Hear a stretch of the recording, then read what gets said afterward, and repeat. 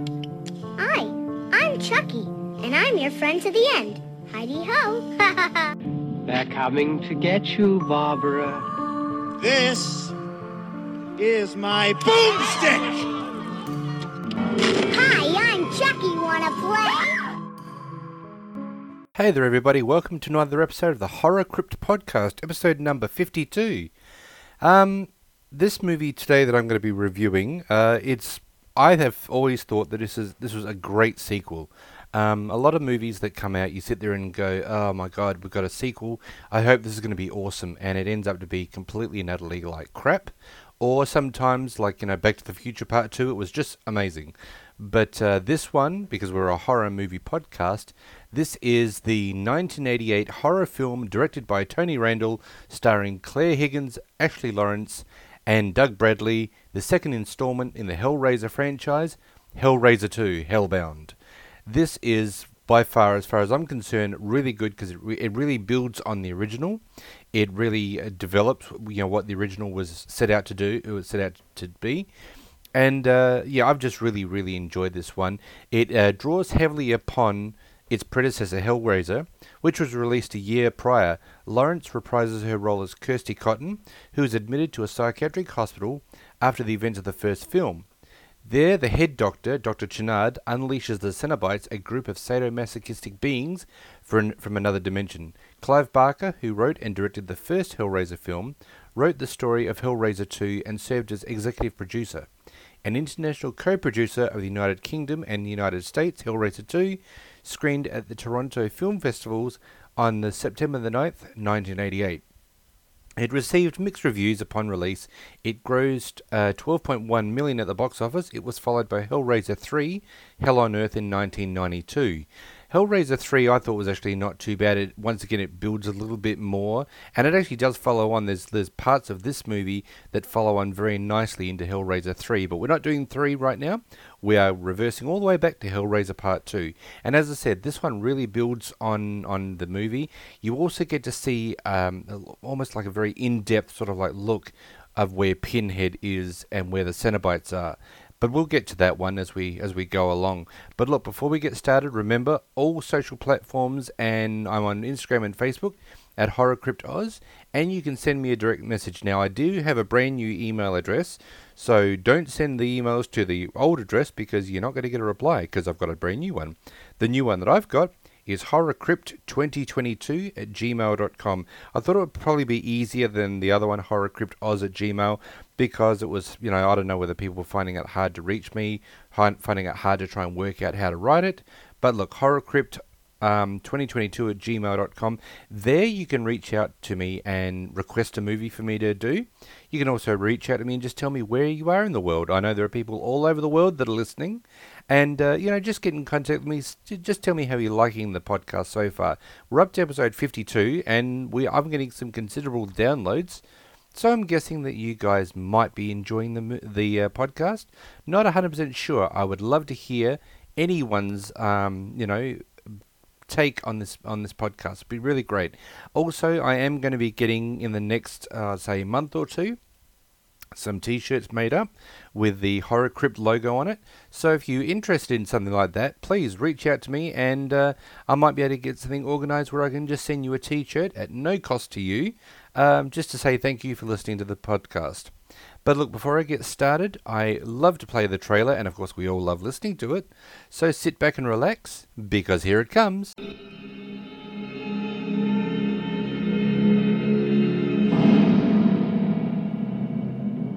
The vision is renewed. The power is reawakened. The fear is reborn. Because they have returned.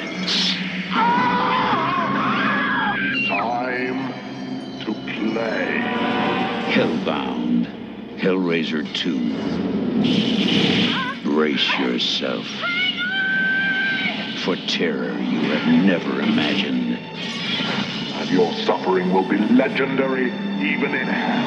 And horrors You can never escape. And you wanted to know. Now you know. Last year, they brought hell to Earth. Now, they'll take you through hell.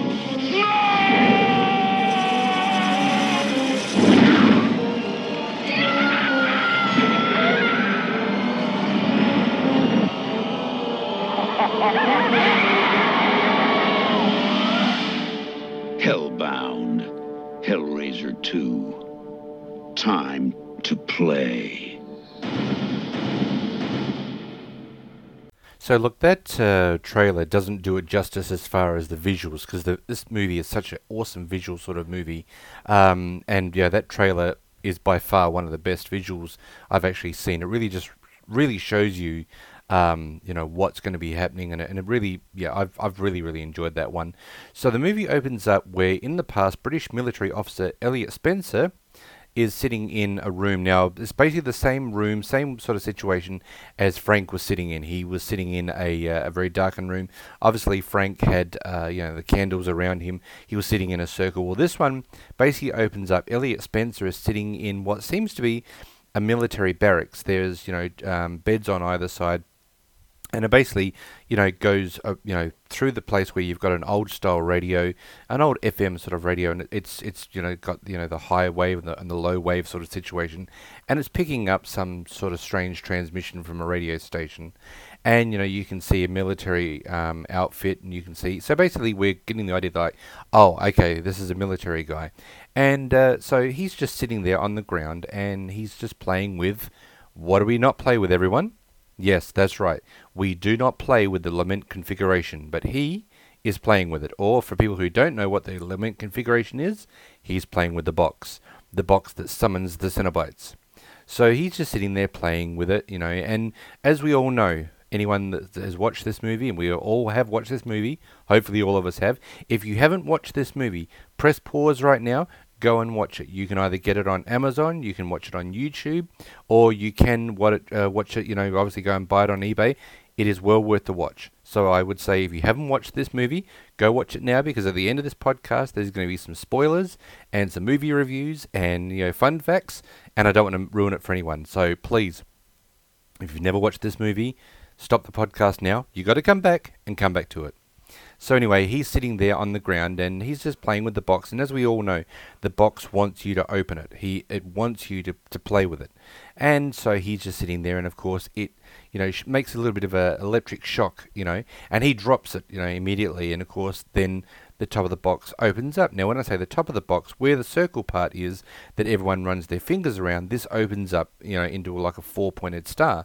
And, of course, it's making some, nice, noise that's going on. And we're thinking, okay, so what the hell is going on here? We've got some, if you hear a dog barking in the background, that's actually my dog Oliver that is freaking out at probably someone walking past my house right now. But pay no attention to him. So anyway, I've lost my train of thought. Elliot is sitting there, and of course he decides, out of, like we all do, we're going to look inside the box. What the hell is coming from inside this thing?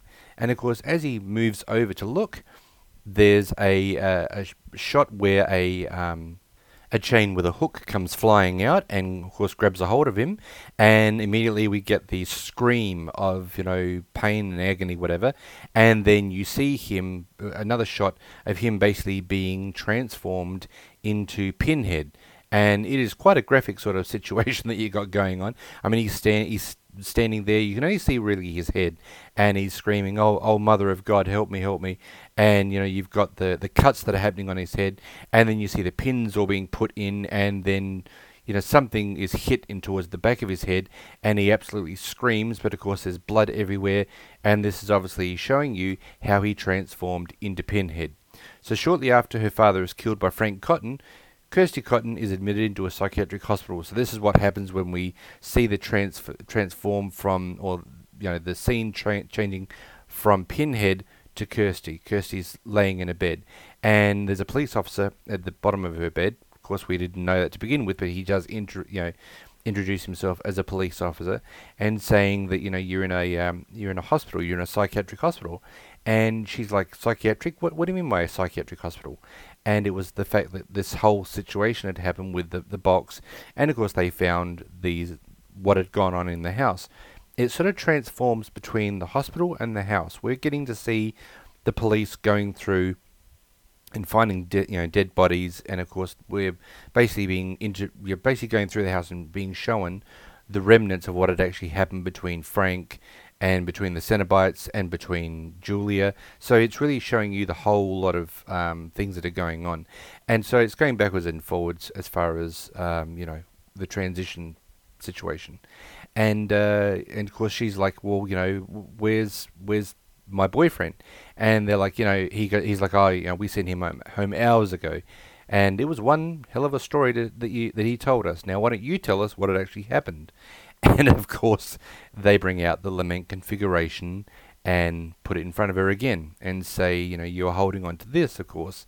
And she sort of like backs up as if to say, get the fucking thing away from me. I don't want anything to do with that thing.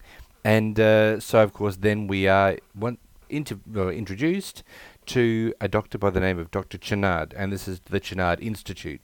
And we're introduced also to his assistant, Kyle McRae. She tells her account of the events, and of course, as they're talking, there's a radio crackle comes over from a police officer saying, listen, we found a mattress. It looks like there's someone who's been messed up pretty bad on this. Can we just get rid of this? And of course, the police officer is like, listen, it's evidence, tag it and move it, And of course, this is when the camera then pans back to Kirsty, who basically says, Julia. And she says, listen, you've got to destroy that mattress. See, Julia died on it, and she can come back like Frank did. So you've got to destroy the mattress. And of course, this perks up Dr. Chenard's interest. We'll find out why this perks his interest up. But she's trying to tell everyone, you have got to destroy that mattress. So she pleads with them to destroy the bloody mattress that Julia died upon. After hearing Kirsty's story, Dr. Chenard, who is secretly obsessed with the lament configuration, has the mattress brought to his home. This is because, as I just said, he's very interested in the occult. He's very interested in pushing the boundaries. And you do see a couple of things with him as far as his interest in the occult. And there are some things that are going on in the hospital that, as they say, is not quite kosher. Things that you should not be doing at all, and I don't believe they are happening. I mean, they may have happened, who knows. But we actually take a bit of a walk with Dr. Chenard at one stage, and he takes us through a elevator ride to maintenance down the very bottom of the hospital to find that the absolutely criminally insane, I guess, or the most insane of the insane are held in basically containment, I wouldn't say rooms, these are like prison cells, but they're padded walls, and we're going through and we're seeing the different scenarios of people. There's a man when he opens up the little door that he's saying, please get them off me, please get them off me. We've got another man who's got a crucifix and he's walking around his padded cell, basically, we can't see anything, but obviously he can. We've also got another person that when they open up the door, he's there screaming, at the top of his lungs. We've got another door that opens up, because he's in the door, they've got like little peepholes. So he opens it up, and of course he sees another person trying to swat away things that aren't there. Obviously we can't see it, but he can once again. So of course the mattress, he says to the police officer, he rings the police officer up after, Kirsty again says, please destroy the mattress. And he calls the officer and he says, listen, I can definitely help this girl, but I need you to bring the mattress with you. But don't bring it to the hospital. I want you to bring it to my house tonight. And of course, and I think to myself, this is where the first part of would that really happen? I don't think it would. I don't think any police officer in any department would sit there and go, okay, so this is evidence. Someone was murdered horribly on this mattress, so we'll bring it to a psychiatric hospital, the doctor's house, so he can play with it. I don't believe that would ever happen because this is this is evidence. They're not going to sit there and just give a doctor who believes that he can, help this person a mattress to just play with. So not going to happen. But you know what?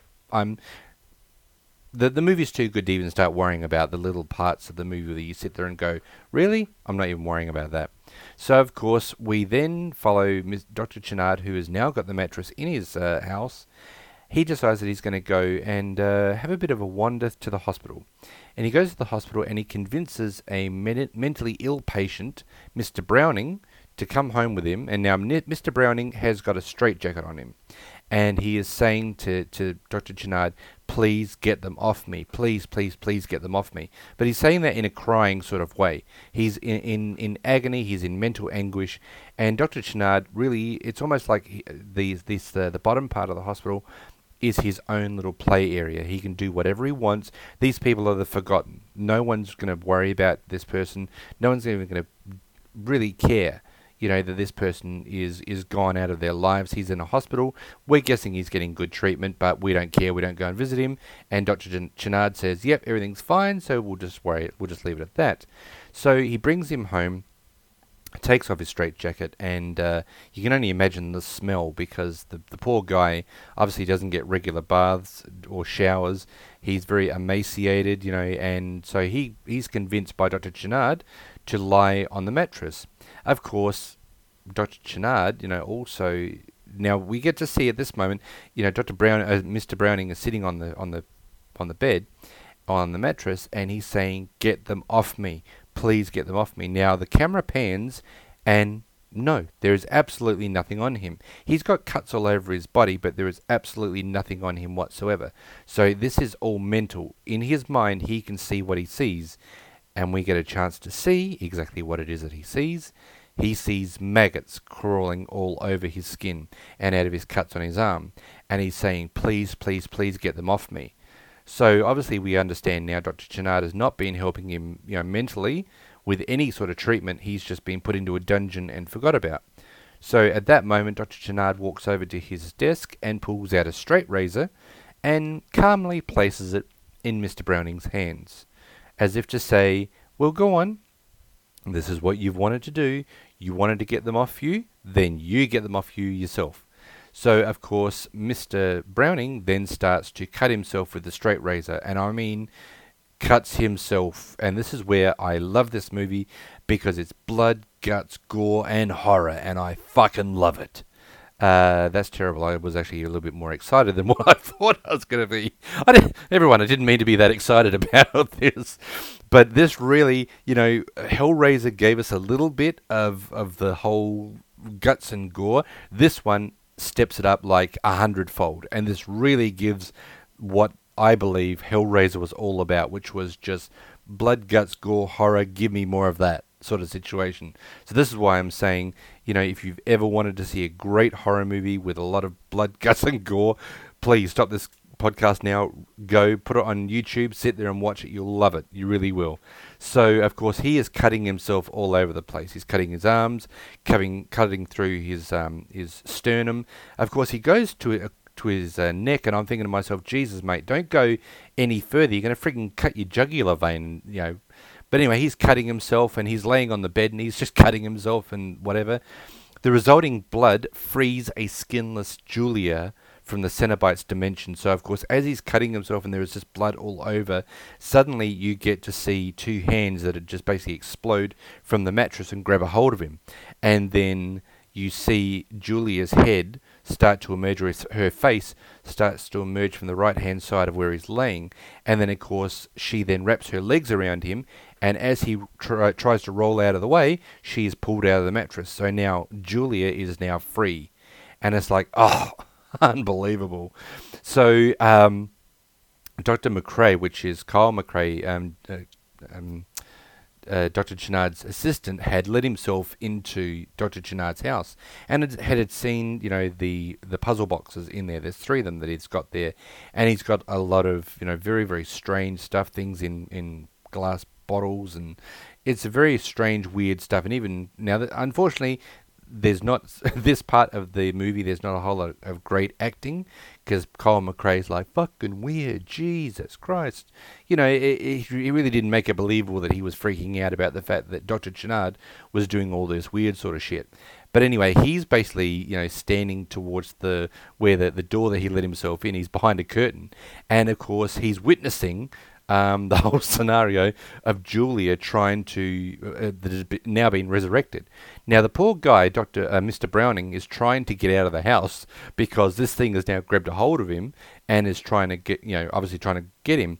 Of course, Julia has got a lot more strength. Mr. Browning is losing blood by the second, and of course Julia lays on top of him and places her hand or slams her hand directly into the back of his head, and basically is now drawing his essence and his life force out of his body.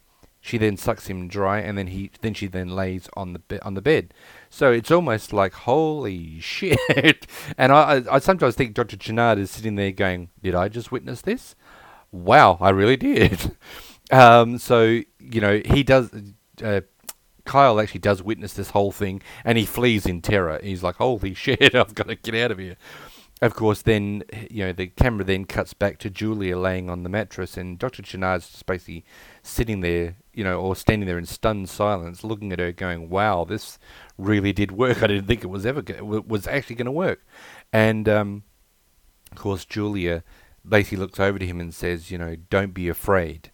And so we all know, as we've all seen this movie, Julia is an evil bitch. So her saying, "Don't be afraid," is like, yeah, well, I think we should be afraid for sure. So then, of course, she stands up and she says to Dr. Channard, "I'm cold." And so this is where we're going to start, because Julia is skinless. You can see all her muscles. And I think the visual effects on this movie, the special effects, it's just absolutely amazing. I mean, think about it. Think back when Frank became basically almost whole. He didn't have skin, of course, but he had the blood and the red muscles and the tissues and all that sort of stuff. That was amazing special effects. That was makeup artistry at its finest. Well, this is the same way as Julia is. Julia is standing there in this whole get up. Now, there is a movie fault, unfortunately. And I will come back to it, or should I do it now? Let's do it now. Okay. So anyone who doesn't want a spoiler, turn it off for 10 seconds, 20 seconds, and then come back.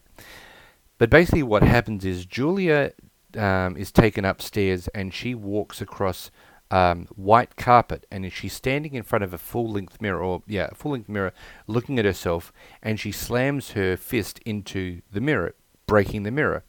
Now, when she walked into that room, there was a bloody handprint on the wall, and Dr. Channard saw this, and then he sees Julia standing in front of this mirror looking at herself. But there is absolutely no bloody footprints from where she walked across the carpet to where she's standing now. So my way of thinking is, if you are fully skinned, if you've got no skin at all, holding blood or that sort of situation in you, as you're walking along, you would make bloody footprints. But they didn't do this one, and it's on white carpet. So figure it out as you go, whether you believe that she'd be able to walk across without bloody footprints. I think there would be bloody footprints there for sure, but I'm not going to get into it. I love this movie, so I'm going to overlook that sort of situation. So Kirsty meets a young patient by the name of Tiffany, who demonstrates an amazing aptitude for puzzles. So she's basically confronted by Kyle, and this is they've done this out of proportion, because she actually meets Tiffany before Kyle goes to Dr. Channard's home, and he's got some sleeping pills for her to take, and he explains to her that Tiffany, this little girl, is a complete mystery. She doesn't talk to anyone. She's got no visitors. She's completely alone. All she does is she sits in her room and solves puzzles, and that's all she does.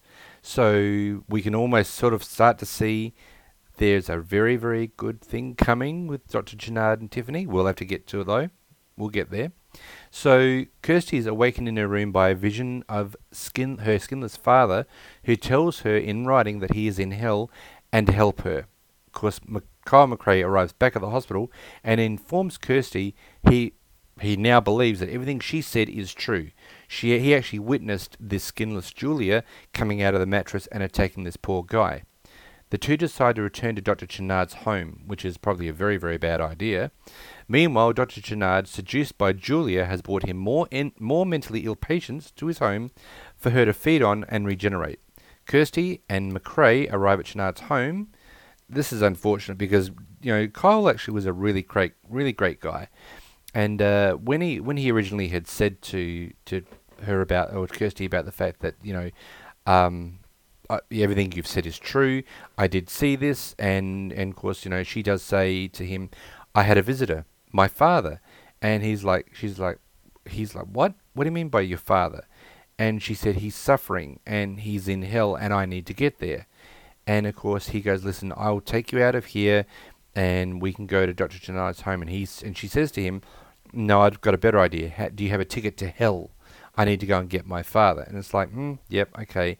But once again, the whole visual effects of when her father comes to her is another amazing situation. He writes, I'm in hell, please help me. And it's a very, very effective sort of like visual of Kirsty's dad coming to her.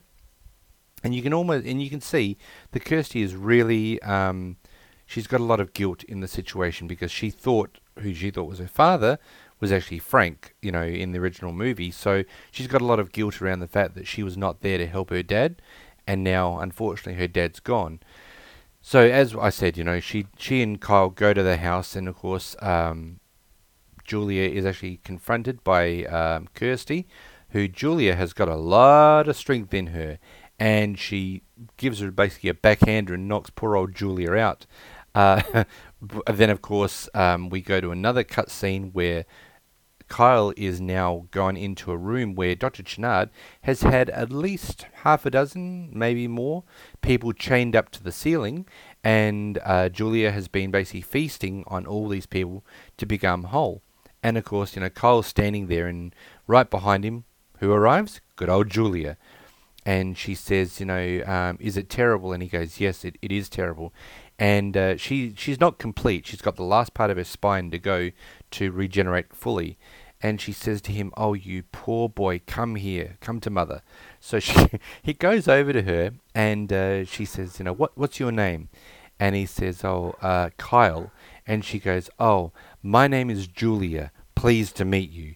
And slams her hand into the back of his skull while kissing him very passionately, and basically sucks all the life force and all his, all that situation to regenerate herself out of poor old Kyle, and she becomes whole, leaving poor Kyle dead. And it's like, oh man, Kyle was really, he was actually really, really a great guy. Of course, now she's fully regenerated and she's knocked poor old Kirsty out, and so it's like, okay, what are we going to have next? So Chenard and Julia, of course, now Julia's standing in this room where there's dead bodies all over the place, and Dr. Chenard walks in and says, now I have a gift for you. And of course, we present Tiffany right in front of her, and it's like, now we know exactly what's going to happen. We know exactly what's going to happen with this because Tiffany is amazing at solving puzzles. So what better way to open the lament configuration? Someone that doesn't have anything to lose will do that. So Chenard and Julia force her to unlock the lament configuration so they can enter the labyrinth-like world of Pinhead and the Cenobites. So basically they're standing behind a two-way mirror. Poor old Tiffany's in a room by herself, and she's mucking around with the box, and Julia and Chenard are behind a solid brick wall with a circular window, but they can see in. But all that Tiffany can think is, oh, it's just a mirror. And of course, Julia says, "Are you sure about this?" And Chenard says, "It's everything that I've wanted. I need to know. I have to know. What is if there's something after death." And of course, so. Once again, Tiffany is playing with the box, wants it to open it, and it opens the box. And of course, now we've released the Cenobites. Now, this is the first time that humanity of Pinhead finally comes out, because Chatterer comes out, Butterball comes out, the female Cenobite comes out. I can't remember her name. But as they go to walk towards Tiffany, Pinhead comes out and goes, "No." And of course they look at him and he goes, "No." And they're like, no. And he goes, it is not hands that summon us. It is desire that summon us. And they look towards the mirror. Obviously, we know that now they figured out that this is not, poor old Tiffany didn't summon them, someone else did. And of course, they leave Tiffany alone to go and find out who it is. Well, Julia is now basically showing Dr. Channard around hell. Showing him different places around hell. And it's almost like you got your own hell tour guide. Well, you've got, Julia as your tour guide, so hey, why not? So they enter, followed by Kirsty, who now possesses the lament configuration. So what happens is that she's basically, poor old Tiffany is sitting in a room, and Kirsty wakes up and she's like, oh my God. So she knows exactly where the hell she is.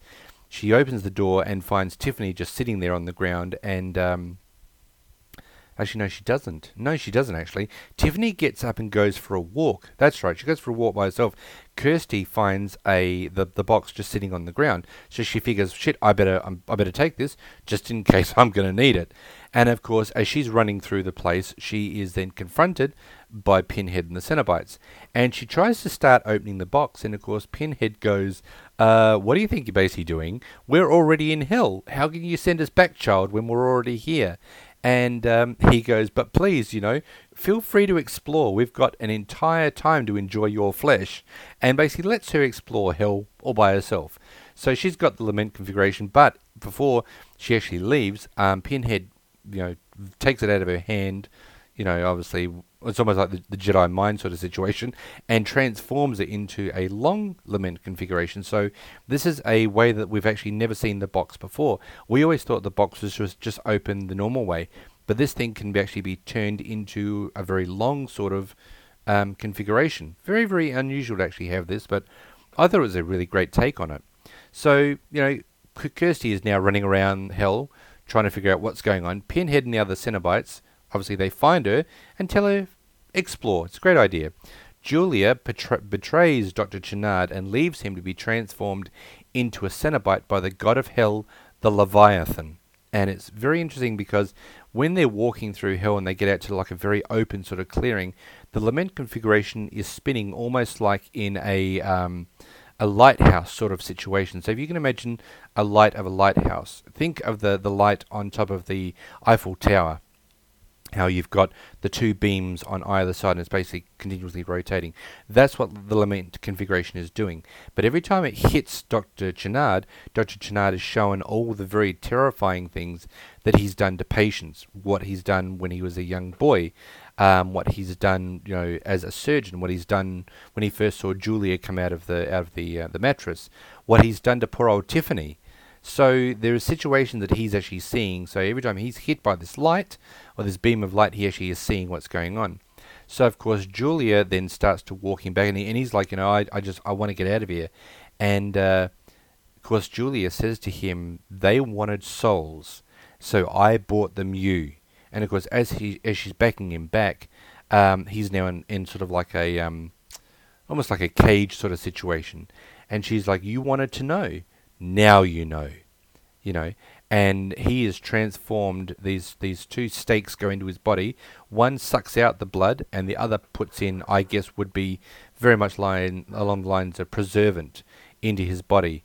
Some wire comes across his face, and now digs into his skin, and it's almost like it's a medical drill, but it goes into his mouth and starts drilling his mouth. So it's like, this is just getting worse and worse as we go along. So meanwhile, we've got Kirsty running around all over the place, and she's desperately trying to find her father. And she does actually happen to encounter the front door of the house that her father once occupied. And of course, unfortunately, she encounters Frank Cotton in the labyrinth, who reveals that he tricked her by pretending to be her father. Now, this is even something that Pinhead did say to her. He said, your father is in his own hell and quite unreachable. And of course, this is when she says to Pinhead, I don't believe you. And he's like, well, okay, go ahead and explore. Go and find where you think you might be. But hey, it's not as good as my nose. I'm going to have a great time ripping you apart. So go ahead. So unfortunately, he does. We do find out that Frank did make it aware that guess what, I was actually making you come to hell for my pleasure, because the only way that I was going to get you down here was to be pretending to be your father.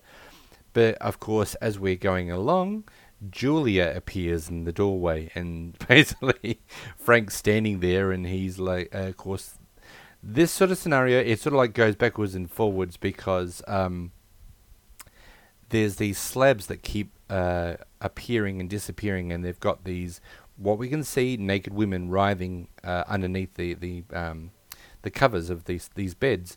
And Kirsty actually does pull one of the sheets away to find that there is nothing there. And Frank basically says to her that this is my hell. They tease me, they promise me forever, and they never deliver. And of course, he does try to get very sexual with Kirsty, who then has already taken off one of the covers, and basically encourages him to come on. Well, then let's get onto the bed. And so Frank once again comes into the old, oh, awesome, I'm going to get some Kirsty. And this is when she says to him, I'd much rather burn in hell than be with you, and throws the sheet over some candles that were lit in this room. And of course there's fire and everything that goes on, and poor old Frank loses his skin once again. So now he's standing there in all his glory of blood and muscles and the way he was to begin with.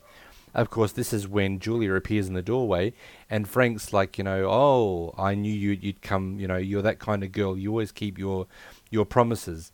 And she goes, oh, yeah, I definitely keep my promises. Now, as we go along, Julia has found Tiffany, so she's dragged Tiffany along with this whole little family excursion as well. Unfortunately, Julia destroys Frank in revenge for killing her, allowing Kirsty to escape with Tiffany. Julia is then killed by a vortex that opens between her and the labyrinth, leaving her only her skin behind. This is sort of like disjointed, so I'll have to go back and basically explain to you. So there's Kirsty, and she's running away with Tiffany, and she's saying to Tiffany, you've got to get us out of here. We've got to get out of this scenario. We've got to get out of hell, basically. And they go to run across between two hallways, and of course then there's this giant explosion, and of course we find that Julia is basically right behind them, and is now getting sucked into hell, like into the portal of the labyrinth. So Julia reaches out to Tiffany to basically say, come to me, I'll look after you. And then of course Kirsty's like, don't you go near her, and reaches out her hand. But the gust of wind is so strong that as they reach out for Julia to help her skin basically comes off, and Julia is sucked into the chasm of the Leviathan, and her skin basically is left by just on the floor. So it's like, okay, no problems. So Kirsty and Tiffany attempt to escape, but are ambushed by Chennard, now having become a Cenobite. And I love this, what Dr. Chennard says. He comes out from the transformation of a Cenobite, and he says, to think that I hesitated. And of course now, because he's a brain surgeon, I mean, he's just not a regular surgeon, he's a brain surgeon as well, he uses these instruments to dig into people's brains. So as he comes out of this little, transformation chasm that he's been in, this attachment attaches onto his head, and now he can basically float around all over the place with this thing attached to his head. I really don't think that I was very excited about this fact, because I think that he would have actually done a lot better without this thing being attached to his head.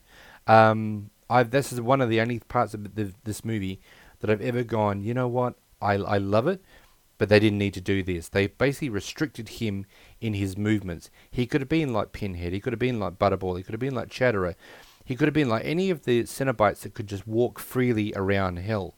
He's basically attached to, as I said, this thing that is now dug into his head, but it controls him. He's basically hovering and levitating around the place. If he wants to step down, he obviously commands it to put him down onto the ground, but he can't walk freely without this thing being attached. So it basically really does limit him on his movements through hell. But he is very terrifying. I think he becomes even more terrifying than what Pinhead is, and that is saying something. Now, of course, up to this moment, poor old Tiffany hasn't said a great deal in this movie, so the first thing that comes out of her mouth is, "Oh shit," when they see Dr. Chenard, and of course they go, "Fuck it, let's go." So they flee in trying to get away from Chenard, but unfortunately they encounter Pinhead and the other Cenobites. Now, Kirsty, during this time, had actually gone into Dr. Chenard's office at his home and had found an old photograph, and it happens to be the very first photograph of Elliot, so in his uniform of being an officer. So, of course, when they do come across Pinhead, she shows Pinhead a photograph of Elliot Spencer that she took from Chenard's study, and he basically says to them, says to Kirsty, "Oh, okay, so what have you got here? Someone else you think has escaped us?" And she goes, No, it's you." And he's like, "Rubbish," almost like bullshit. We've always been here. And she goes, "No, remember, you were never like this. You were all just not like this. You had lives. You were people. You've got to remember." And of course, he gradually remembers that he was human. So suddenly Chenard appears, and Pinhead and the other Cenobites attempt to fight him, but Chenard is way too powerful. He easily overpowers and kills them all. Now, this is very, very interesting, okay? In the movie, we don't know who Chatterer was, we don't know who Butterball was, we don't know who the female Cenobite was. I guess we kind of figure out who the female Cenobite is, or Pinhead. But as we go to learn, Chenard fires these almost like knives out of his hands, killing each of the Cenobites. Now, he fires the first one out of his hand and kills Butterball, and we find that Butterball was actually a very overweight young man.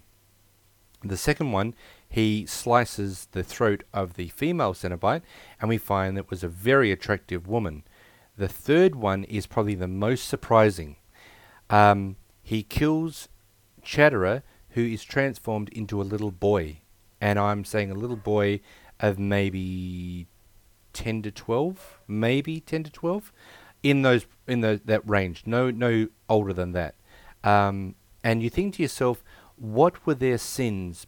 How could their sins be so great that they opened this box and they were transformed into the Cenobites?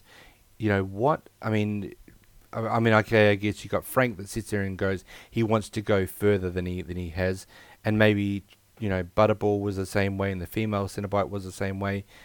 But how could you think that a 12-year-old boy between 10 and 12 had a sin that great that he became Chatterer? And this is the whole thing. It would have been really nice for them to go back and show you the backstory of all these people, because suddenly, because Dr. Chenard is now also firing electricity at Pinhead, and each explosion that actually hits him transforms him further and further back into Elliot, where he finally becomes Elliot. You see him as a young man standing there, and of course this is before his throat gets slit and he dies. But now we can see that there was a backstory that Elliot became Pinhead. So now it's like regretting back to where Pinhead has become Elliot again. But it would be really nice to have found out, what happened with the female Cenobite, what happened with Chatterer, what happened with Butterball, how did they become who they became. And I think that the filmmakers really lost that ability to really do that. And I would have, as a movie, I'm not a movie producer, I'm not a movie writer at all, but if I was given the opportunity, I would say, okay, so we've had Hellraiser 1, Hellraiser 2, and now we found out these Cenobites were people. Let's go back and tell their backstory in number 3. How did they become what they became? How did they get trapped in their lament configuration? How did they get trapped in hell? How did they become these people? That would have been really interesting, and I think they lost a lot of that ability. They had a gold mine to basically open up and really delve really deeply into this movie, and I think they just missed the mark, unfortunately. But we find out that these Cenobites were actually people. So Chenard traps Kirsty and Tiffany. Kirsty finds Julia's skin and wears it to distract Chenard, giving Tiffany enough time to once again solve the lament configuration. Chenard is killed and the door to hell is finally closed. Kirsty and Tiffany leave. Elsewhere, 2 moving men are removing Dr. Chenard's belongings from his home. One is pulling aside the mattress. Yes, and the other witnesses a mysterious pillar rise from within it. One of the faces fuses to the pillar and is the vagrant from the previous film, which asks the man, "What's your pleasure, sir?" The movie fades to black, and that's the end of the movie. Now, there was a alternate ending to what they were going to do, but they unfortunately didn't do it, and this really, it's upsetting in a way, as far as I'm concerned. The ending to this movie is really good, but the ending that they actually had in mind, I thought was way better after reading it. Okay, so if we figure the way that this movie ended, the original ending that they actually had in mind was when you see the mattress laying on the ground, and of course the only way to activate the mattress is by someone to be killed. So in the end of this movie, one of the moving men are sucked into the mattress and killed, because that actually activates then the mysterious pillar that comes from out from it. The original ending was that the guy is sucked into the mattress and killed, and then as the other moving man is watching, Julia appears out of the mattress and stands there as a Cenobite, exclaiming that she is the Queen of Hell. And that's when the movie would have faded to black, and that would have been the end of the movie. That would have actually been an amazing ending. Unfortunately, they sort of like went with the let's be safe in the ending. Let's not get too far out of the possibility of ending this movie. Let's do it safely. But I would have thought that it would have been an amazing ending to have Julia standing there, looking as a Cenobite, standing there saying, you know, that I am the Queen of Hell. And maybe she would have said, "What's your pleasure, sir?" And that would have been the end of the movie. That would have been awesome. But, you know, they didn't do it that way. So, look, it's okay. Look, as far as I'm concerned, great movie. Special effects are amazing. Blood, guts, gore, and horror, absolutely incredible. Now, I always give 0 to 5 buckets of blood, 0 being how do I get the last 2 hours of my life back, to 5 being it was a perfect movie and I'd watch it all over again. I'm always terrified about giving a 5 because I think everyone's going to sit there and watch it and go, "Really? A 5, Paul? Are you kidding me?" I'm going to give it a absolutely dead set 100% 4.5 out of 5. I'm only giving a 4.5 out of 5 because I'm so scared about giving it a 5 because I don't want to oversell it, or I don't want to have that situation where someone reads it or watches the movie and then comes back to me and says, "You're so full of shit." That is definitely not a 5. But I'm trying to be conservative enough to sit there and go, I love this movie. It's a great movie. It's a great sequel. I'm just going to give it a 4.5, so that way I'm right in the center, the meaty part of the movie, and making sure that I'm not going to have that situation where I'm overselling it and someone sits there and goes, "Man, I would have given it a 2, maybe 2.5 at most. How am I supposed to trust this podcast?" So I'm going to give it a solid 4.5. But look, before we go, remember, I always love to do Paul's Fun Facts.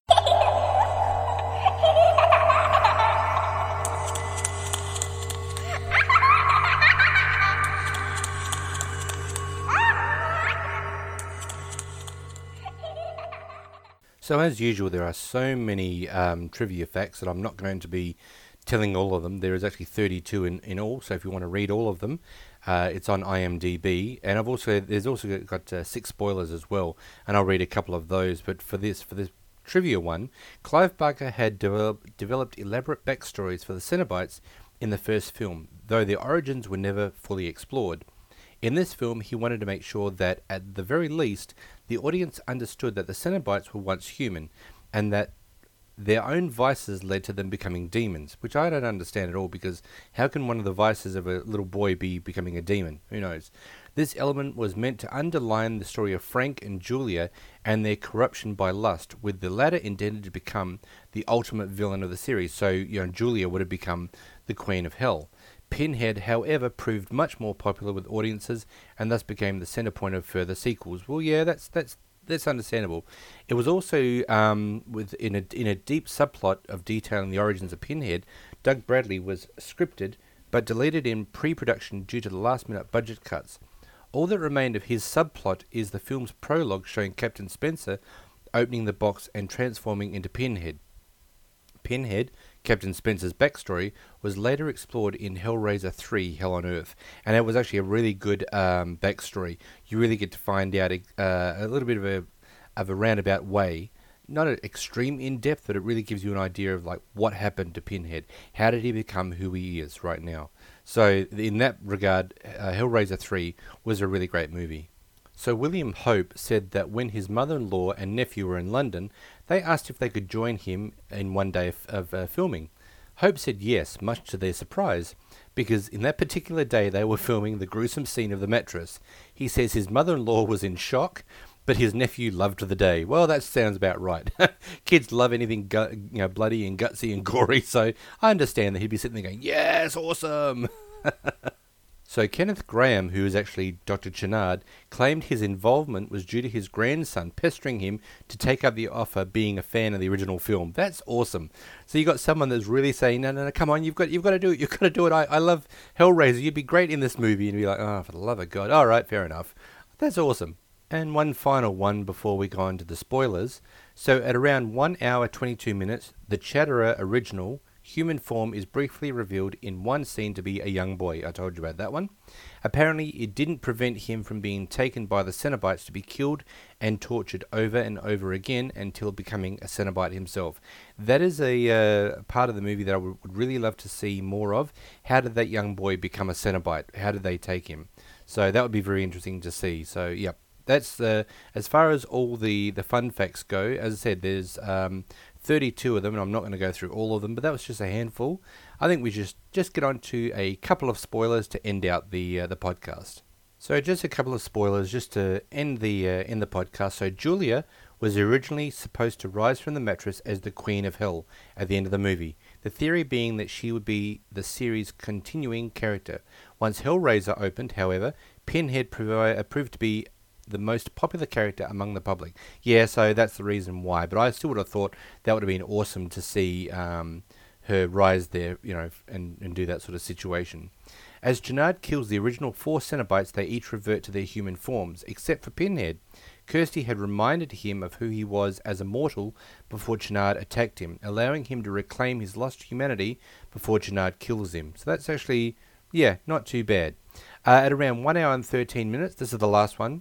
When Frank accidentally stabs Julia in the first film, he states that it's nothing personal, baby, before leaving her for the Cenobites. In the second film, Julia throws that line back at Frank when she quite intentionally and quite literally rips his heart out. When the Cenobites finally recapture Frank in the first film, he delivers this last line to Kirsty before being ripped apart, Jesus wept. Kirsty throws that line back to him in the second. So there we go. As I said, there was also some goofs. There's a couple of goofs in the movie, but I'm not going to sit there and read that. I think that's something that you guys can sit there and read and enjoy. But look, other than that, that is the end of this podcast. I've got another awesome movie coming up, and I'm actually going to play the trailer of the movie. This is something that I was sort of thinking about maybe doing. I want to see how it goes. It sort of gives you an idea of what's coming up next episode. So if you hear it now, you might be able to go and watch it before I review it next time. So next episode is going to be the movie Event Horizon. If you've never seen the movie, here's the trailer.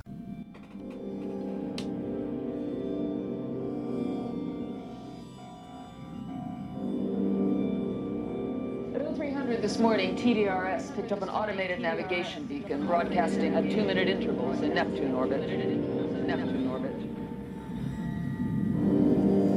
This is incredible. It's the Event Horizon. She's come back. Event Horizon is the culmination of a secret government project to create a spacecraft capable of faster-than-light flight. The ship doesn't really go faster than light. What it does is it creates a dimensional gateway that allows it to jump instantaneously from one point of the universe to another light years away. Where's she been for the last 7 years, Doctor? That's what we're here to find out. After 7 years in deep space. There were 18 people on board this ship when it disappeared. I want them all accounted for. Opening outer door. It came back, abandoned. Any crew? Negative. This place is a tomb. But it didn't come back alone. I've got some problems here! This ship has been beyond the boundaries of our universe. Who knows where it's been? And what it's brought back with it. signals and the reactions are getting stronger. What are you telling me? That this ship is alive? I have such wonderful things to show you. Oh my God! It knows my secrets. It knows my fears.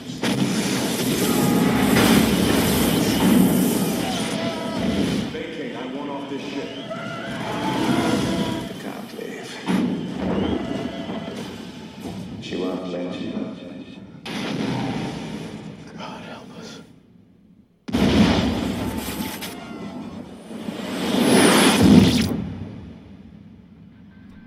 So yeah, anyway, that movie's coming up next week, so you might get a chance to watch it before I review it. In the meantime, thank you once again for spending the time with me at the Horror Crypt. I very much appreciate you guys downloading the show. I'm glad you're actually enjoying this, because I'm loving doing this. We got so many other movies coming up, I can't wait. But look, in the meantime, I'll see you next week, and as I say every single week, I'll creep you later.